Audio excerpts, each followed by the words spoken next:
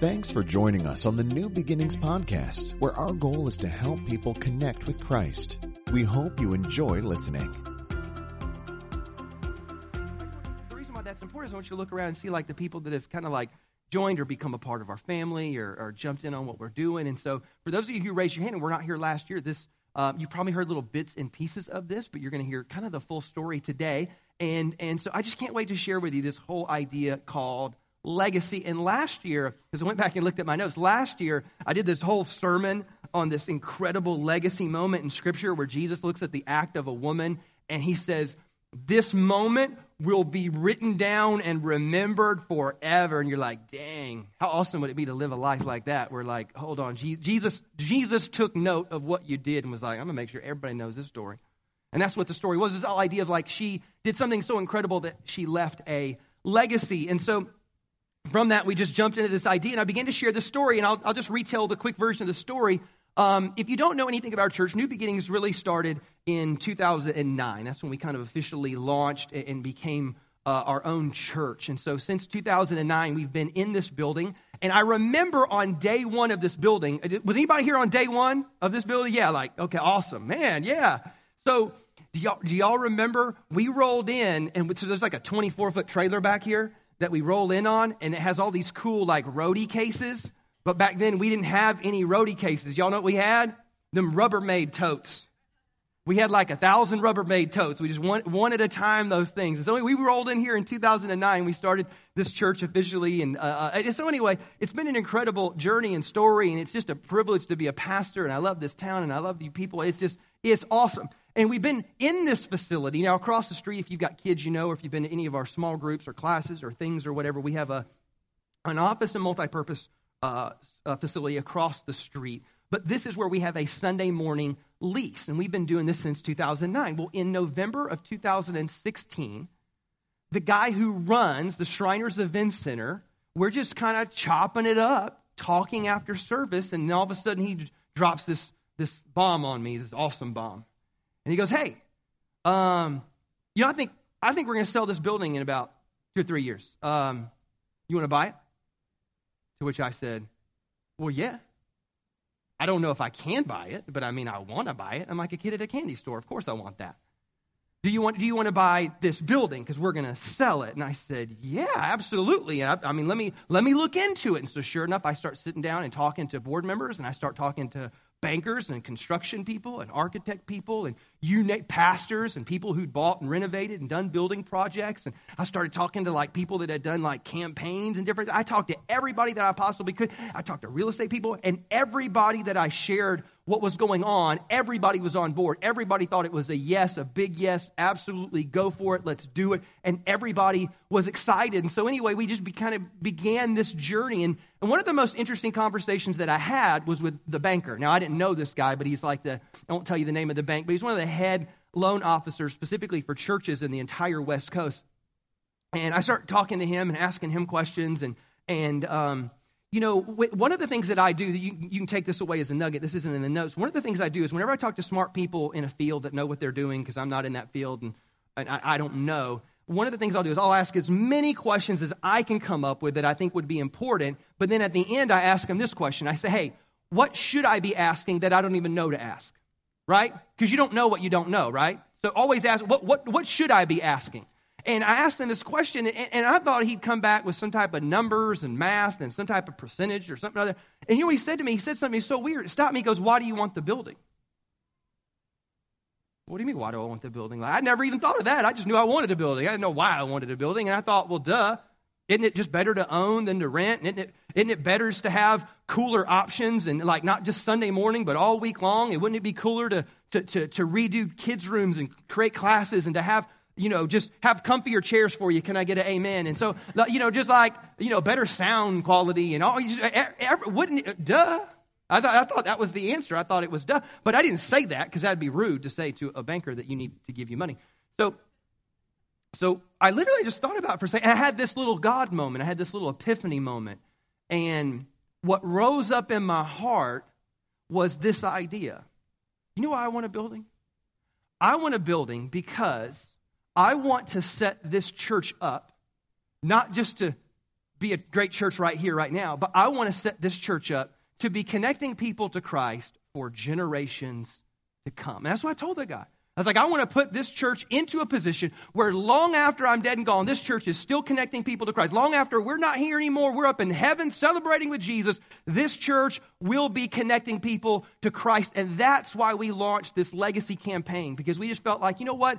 Not only is it kind of like a duh, of course we should, probably do this. Not only is it like this legacy thing, but you know what? The other reason too is because if they're going to sell this building, they're going to sell it to somebody else and not us. And then I don't want to have to even think about that. I want to set this church up to be great, to lift up the name of Jesus for generations to come. And when I shared this, we were all like, yes, we were all on board. And so it just kind of started this legacy campaign. And we started preaching and talking about legacy. And I started digging into the scriptures and all that the scriptures have to say about legacy. Like here's a thought, like the Bible says that a righteous man leaves an inheritance to his children's children. That's legacy, isn't it? Like when you think about legacy, you start thinking about like, what is it that I'm going to leave behind me?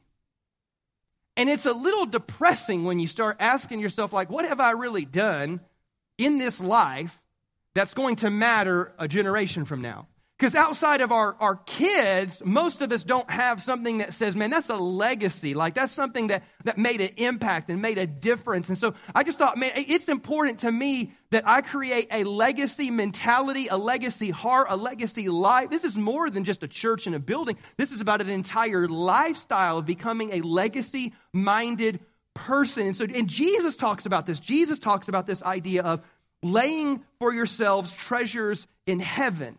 Like, he wasn't even saying like, hey, plan in such a way that you can be able to set up your kids' for success on earth.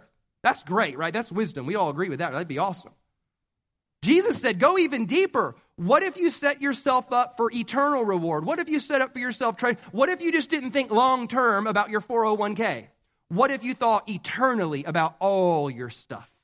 That's a legacy mentality. Because the only thing about this, the only thing that gets from this place to the next place is people. All that stuff you collecting, it ain't gonna make it. That's why he said there's rust and there's moths and thieves break in and steal. In heaven, apparently there's no moths. Can I get an amen, ladies? You just don't want no moths grow. And no thieves. Not, so I have to worry about it. So he's saying be eternally minded, be legacy minded, be a planner, be a thinker, think long term. Be a legacy-minded person. So we just started this journey. And so today I want to share with you a very similar opportunity and moment in Scripture where other people had what they believed was their moment, their legacy moment, and they had their opportunity. They felt like God spoke to them and said, we want you to build a building. Like that was what they all felt. God was telling them, it's time for us to build a building. And it wasn't just kind of any building. It would become the most special and important building really in all of Israel's history. They called it Solomon's Temple. And so this thing, let me tell you about this temple real quick here. They collected so much gold and silver and bronze and jewels and stones, and they imported, trees from foreign lands, and they made the most incredible building that I've seen this, and I've seen different numbers, but the numbers are ridiculous no matter which ones are accurate. But what they did is people said, okay, if they gave this much gold, this much silver, this much in precious stones and jewels and all this stuff, and they built this incredible building, like if you had to build this building today, it's close to $100 billion to create. Now, let me give you some perspective. Anybody been to Levi Stadium? Seen the Niners lose? Well, until Jimmy G got there. Levi Stadium's $1.3 billion to build. Solomon's Temple was around 100. This building is insane.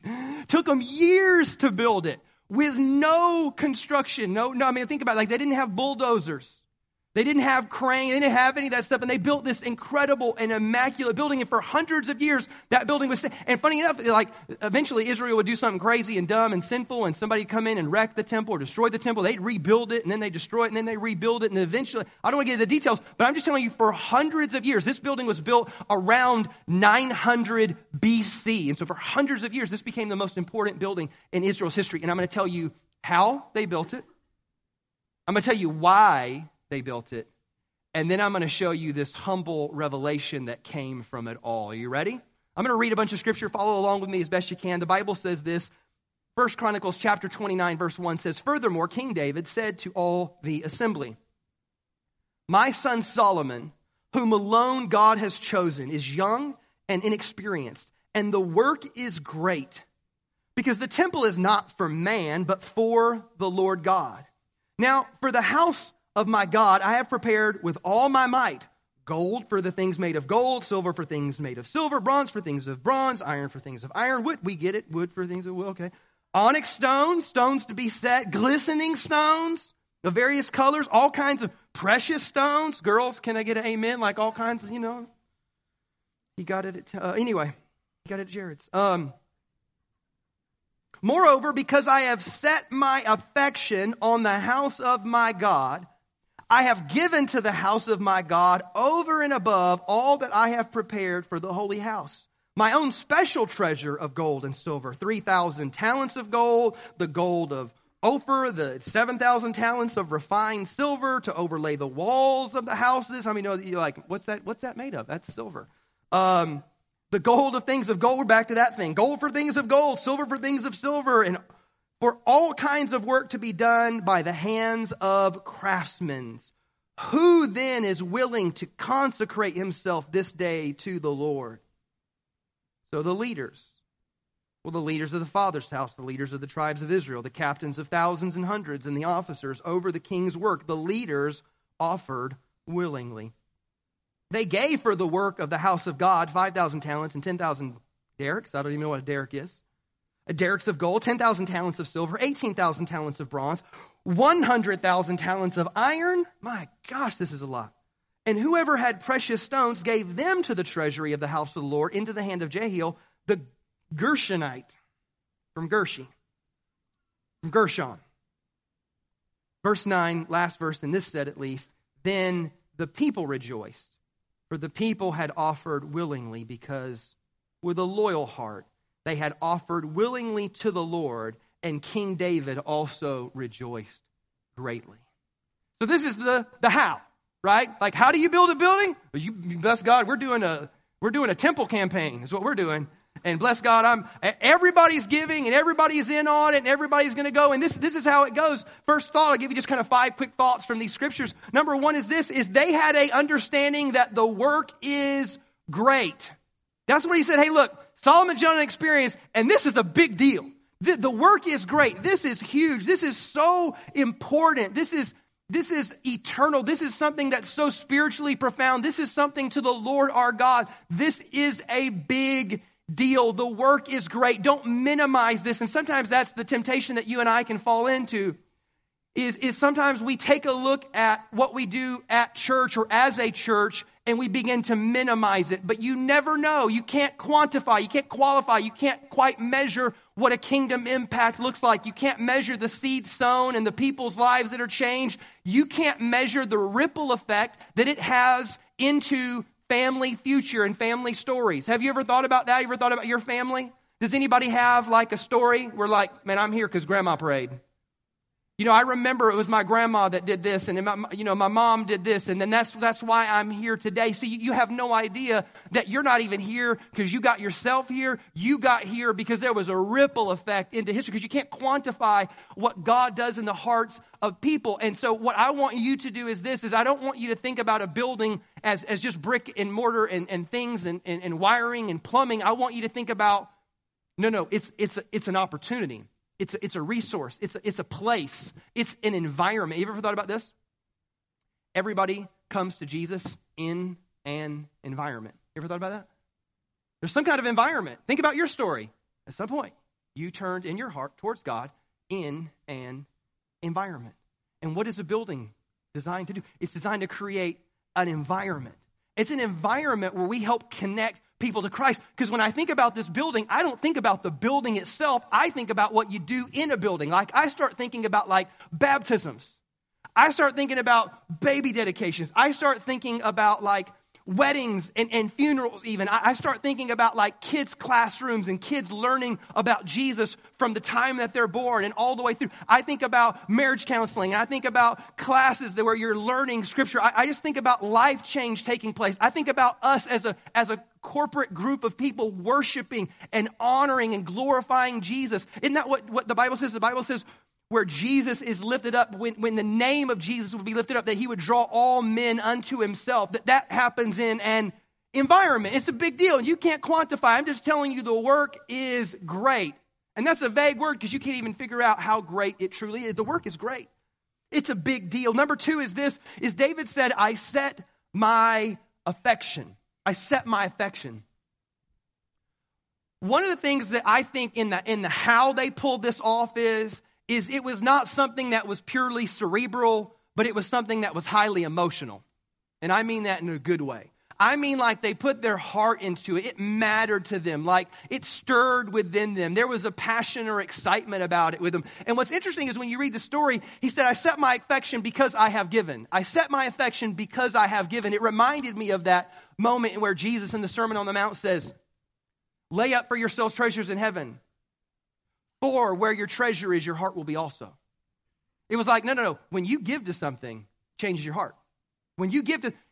Parents, you ever wonder why your kid tear you up inside? Why? Because you gave so much. Other kids screw up? Does that turn your heart? Mess you up? No. Usually are judging their parents. You're not tore up about that. Why are you tore up about your kids? They're mine. My heart is invested. I set my affection on them little rugrats. I nursed them. I birthed them. I raised them. I trained them. I gave my life for them. I set my affection. And that's what you have to do, I think, to do the great work that is required of us. You have to set your affection. It's not cerebral. So I want you for moments to suspend the intellectual aspect of it and say, God, my heart is just about your kingdom come, your will be done. My heart is about creating an environment where we connect people to Christ. That's Christ. That's where my heart is. Number three is that they consecrated themselves. So not only was there like my passion and my heart got involved with it, but like at some point, like I dedicated myself. To consecrate literally means to separate, right? To set something apart, to make it holy. Funny enough, in the Hebrew word, it was like to fill it up. That's what the Hebrew, if you look at the Hebrew, it's to fill it up. He goes, no, we consecrated, we filled it up. Everything within us, we were filling it up to say, you know what? I'm not just going to give God my heart. I'm going to give God my head. I'm going to give God my labor. I'm going to give God my stuff. I'm going to fill it up. I'm going to give everything that I possibly can, because ultimately a consecrated building comes from consecrated people. Let me say it again. A consecrated building comes from consecrated people. Because the reality is this. You can own any building you want. You can bless God, put stained glass windows and a cross on it. But if Jesus' presence is not there, that ain't a church. It's not about the brick and mortar. It's not about any of that stuff. It's about a consecrated people creating an environment where the name of Jesus is lifted high. But you've got to do that now. It's not like, well, when the building comes. No. Now, in our hearts, our passion, but then we're setting apart and filling it up. And then this is where you really see the how start to develop. The next thing it says is that David set his affection, and David had already given as the leader, but then he gathered all the other leaders. And it says, number 4 is that the leaders offered willingly. So they're like, we're all in too, Dave. We're in on this thing. And this is what we did. I don't know if you know this or not. When we started this campaign, before we launched, I actually gathered, I think, about 30 people who were some of the most kind of generous and sacrificial and servant-minded people. And I just gathered them. I said, well, hey, you know what? And this is where this comes from. You ever wonder, like, why do you do that? This is where it comes from. So I gathered these people that had been with us for a long time. People had already proven that they were all in. And I said, hey, let's lead the way.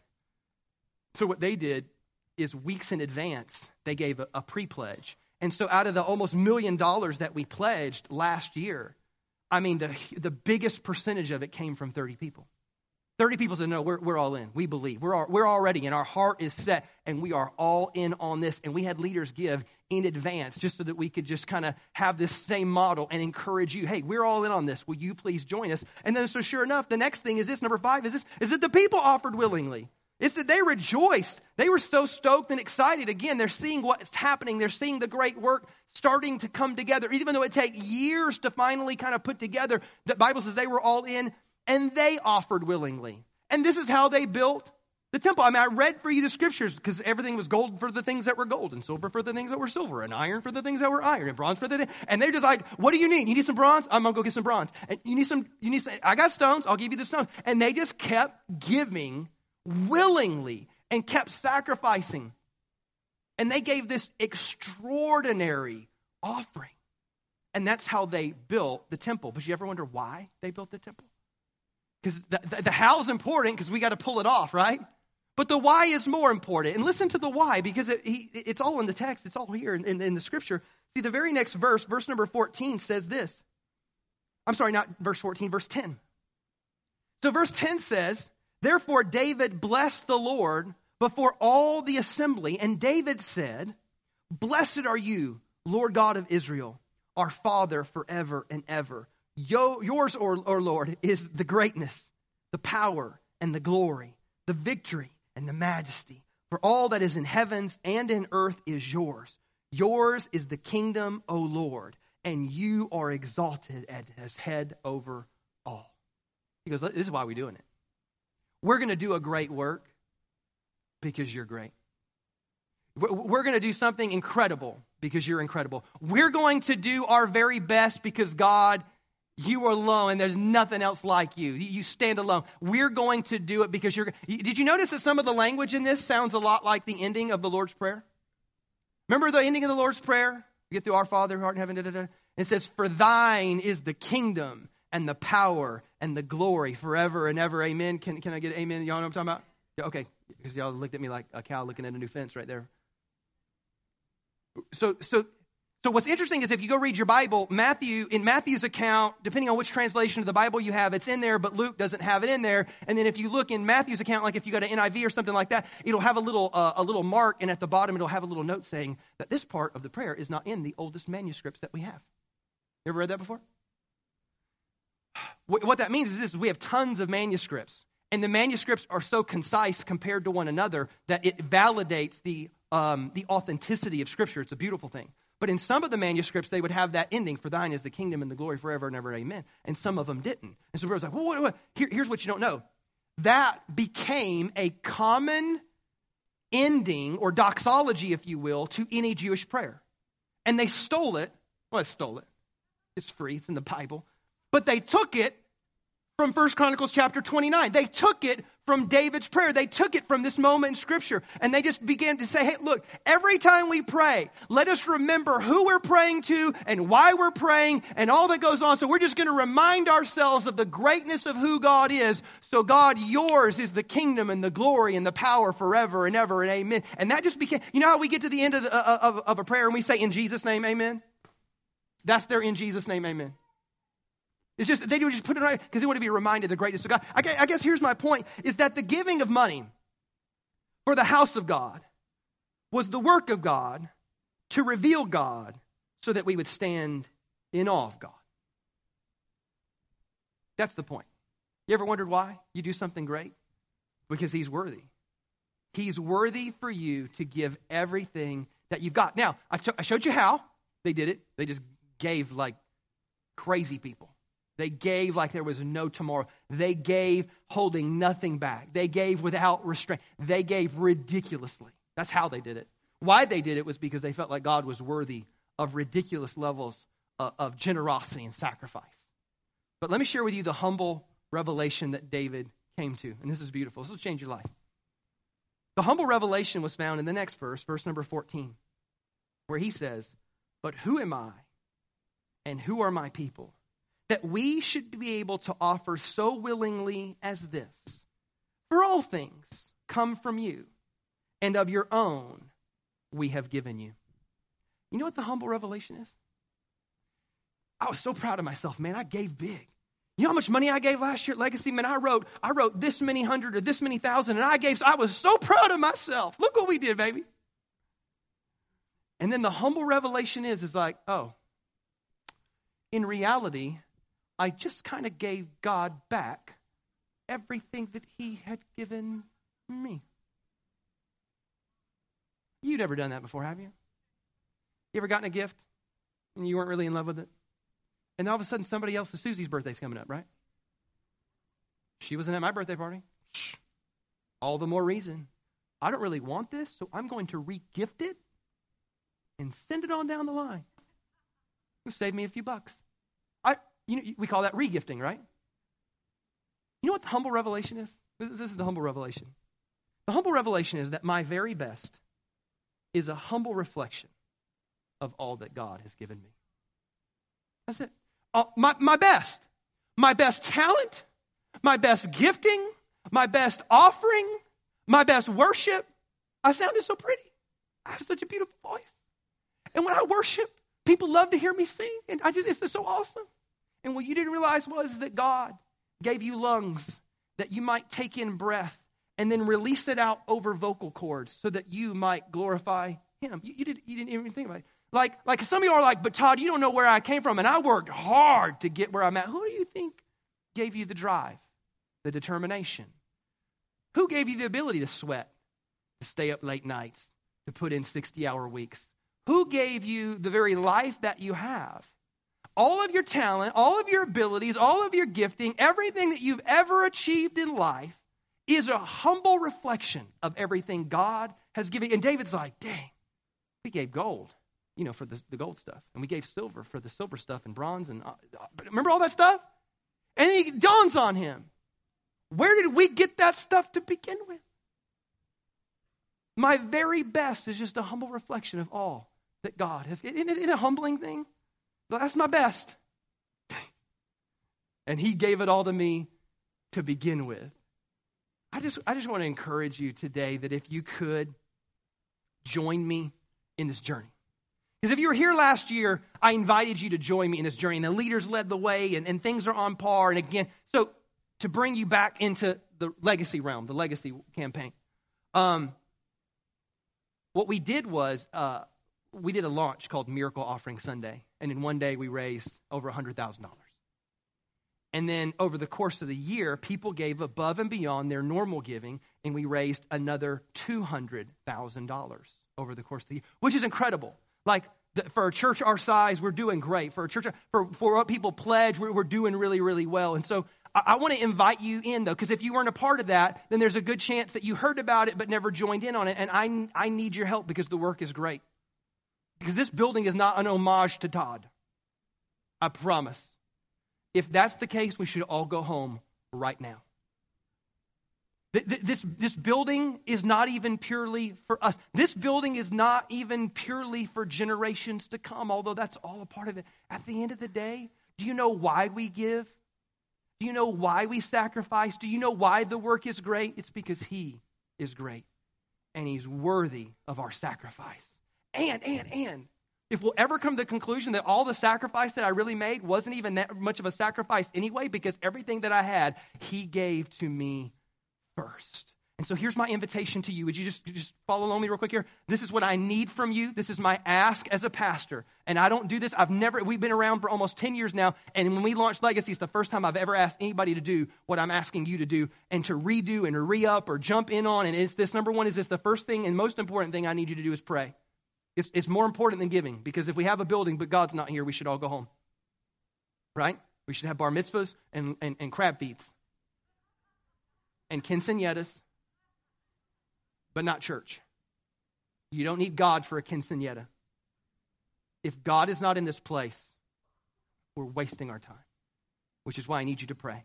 God, would you please do something incredible in this church? Not in the building, in the people. Would you, God, help set our affection? Would you help us consecrate ourselves? Would you help us to go all in because the work is great? Will you do something in me? Will you use us to change lives for generations to come? What a humble thing to ask. God, would you use me to make a kingdom difference? Would you use me to make an eternal ripple effect into the future? Would you use me? And I want you to pray. The next thing I need you to do is I need you to consider your finances.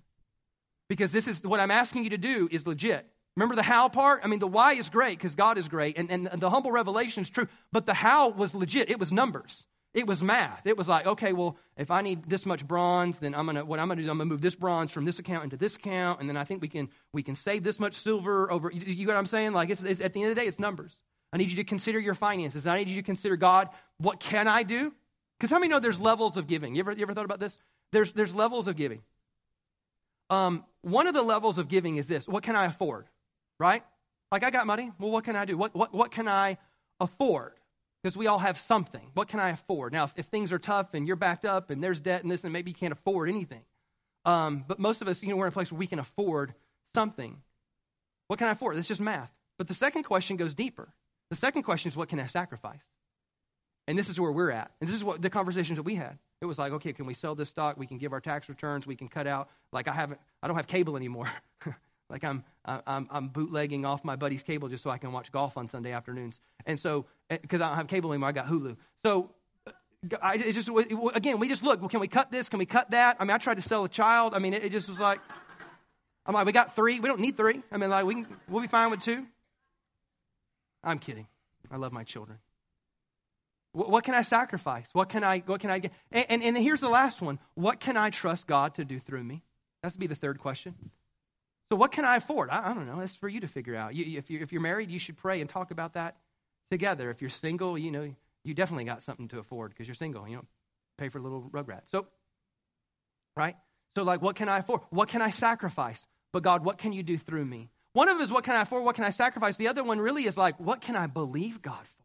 And I know people that went out and said, hey, I'm going to try this and do this, and I'm going to like try to go venture out here just so that I can have more to give. And that was what I want you to do. I want you to consider your finances. Now, if you've already pledged, then here's what I'm going to give you the opportunity to do. Is if things have changed and things are rough and worse, then let's again, you can adjust your pledge. That's cool. If things are better now, let's adjust our pledge. If you've never done this before, I'm going to invite you to pledge. And basically, because it's a 3-year campaign, but this is our first anniversary, it's just a 2-year campaign for you in essence. And so what I would ask of you is this: God, what can I do over the next 2 years above and beyond my normal giving? Like, this is what I normally do. Because like if you just say, well, I normally give this, so I'll just put this towards legacy, then like this doesn't exist for us to get to legacy. Does that, y'all tracking with me? So you got to remember, this is above and beyond our normal giving. But I would like you and like you to pray and consider your finances and talk to your spouse if necessary or whatever it is. And I want you to say, what can we do on some type of regular basis? Some people did weekly or every other week, monthly, quarterly. Some people just say, hey, we're just going to do one big as much as we can. And so that everybody's got their own deal. I want you to pray and you consider, God, what would you have me do? Because I can't tell you that. I can't speak for you. I'm not going to manipulate you or guilt you or I don't roll like that. I'm not the guy that gets up and says, you know what, there's 5 people with $10,000 right now. And I'm not that guy. But I mean, if it is, but I'm not that guy. So I'm not that guy. So I want you to pray, consider your finances. And then lastly is I need you to write this down in your calendar. March 25th will be Pledge Week and Miracle Offering Sunday. Now, last year we separated these dates, but we also talked about legacy for 6 weeks, and the calendar was a little bit different. And because this is an anniversary, we're going to do it all on 1 year. Because here's what, if you remember a minute ago, I mentioned this, that what we did is everybody pledged what they would do on an ongoing basis. But then I asked you to really go big and swing for the fence. And I asked you to do this. Could you do a one-time offering and ask the Lord, what is the best one-time single offering that I can do? Because here's the deal. If you look at the pledges, it's not enough to get us there. Does that make sense? What you need is that boost, right? You need a little nitrous. You need a little something. You need a little help. You need a little. And so what we did last year was we said, hey, to get a rocket into space, you need a big boost. And that's what Miracle Offering Sunday was. And so literally a third of all that we brought in last year was brought in on one single day. And so here's what I want you to do when you pray and consider your finances. Number one, what would my pledge be? As a matter of fact, ushers, could we do that right now? I'm going to hand out. Ushers, just do it as quickly as you can, and it's all good. Just pass them out. You can get these later. This is just something for you to take so you can see what it looks like, and then also for you to pray about. So there's a pledge. That's what they're handing you. But on March 25th, what I want to do, and we did it last year. If you weren't here, what we did was we literally had these tables with these baskets down front here, and we all brought our offering to the Lord. It was just something kind of unique we've never, ever done before, but I felt like it was really special. And then we actually had the whole church surround all the pledges and pray over them. And so that's what we're going to do on March 25th. And so again, if you need to re-up or change or tweak your pledging, maybe some of you said, hey, Todd, I pledged, but I really kind of fell off, but I need to rededicate and refocus and recalibrate, then it's time to do that. If you've never done this before, then you're starting fresh. What can I do as my best single offering?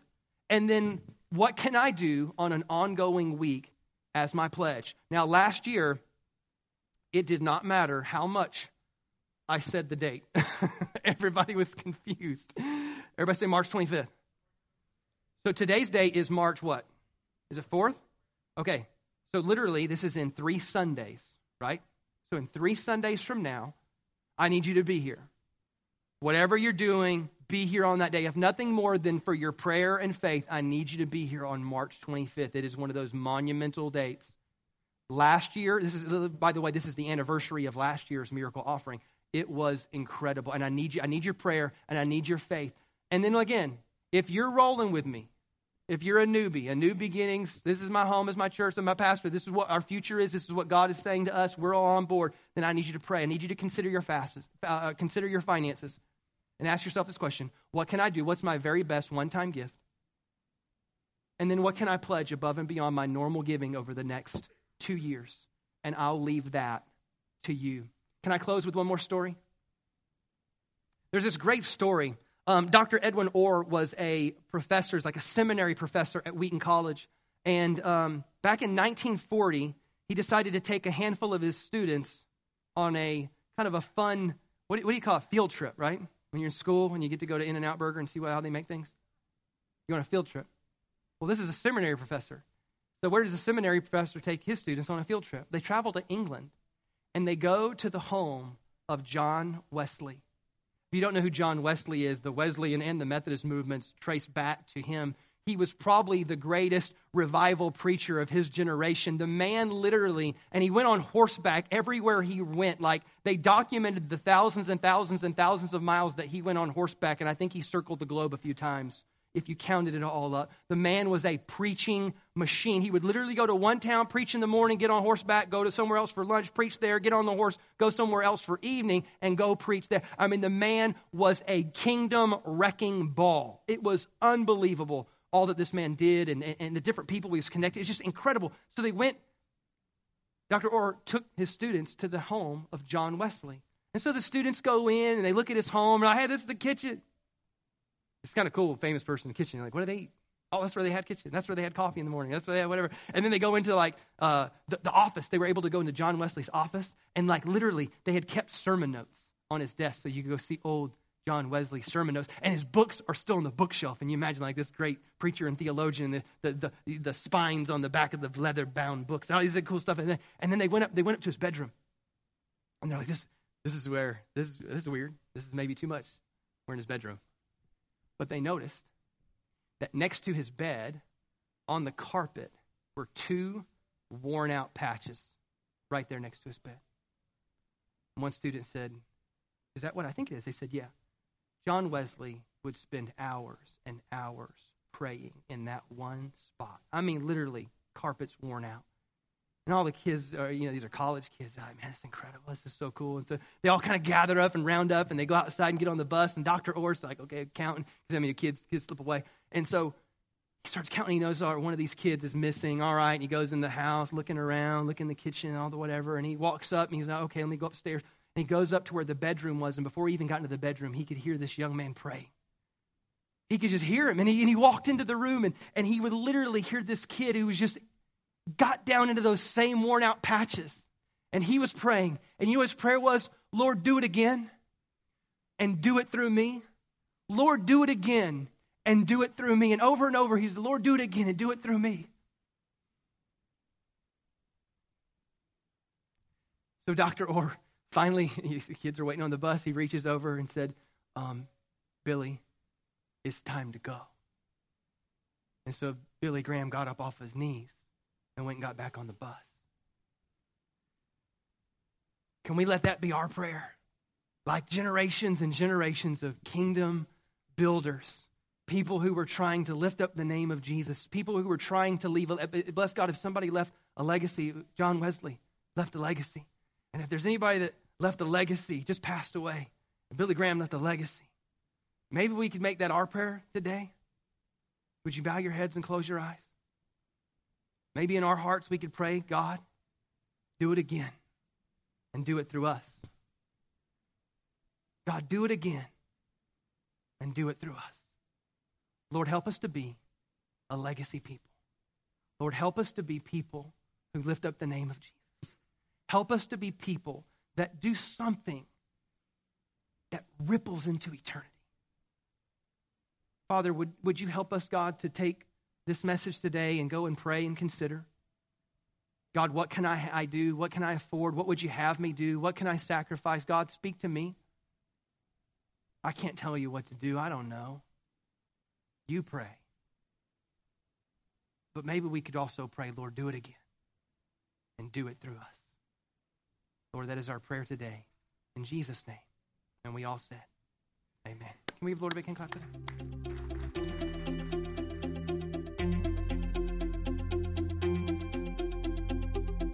Thanks again for listening to the New Beginnings podcast. For more information on New Beginnings Church, please visit us online at nbchurch.tv.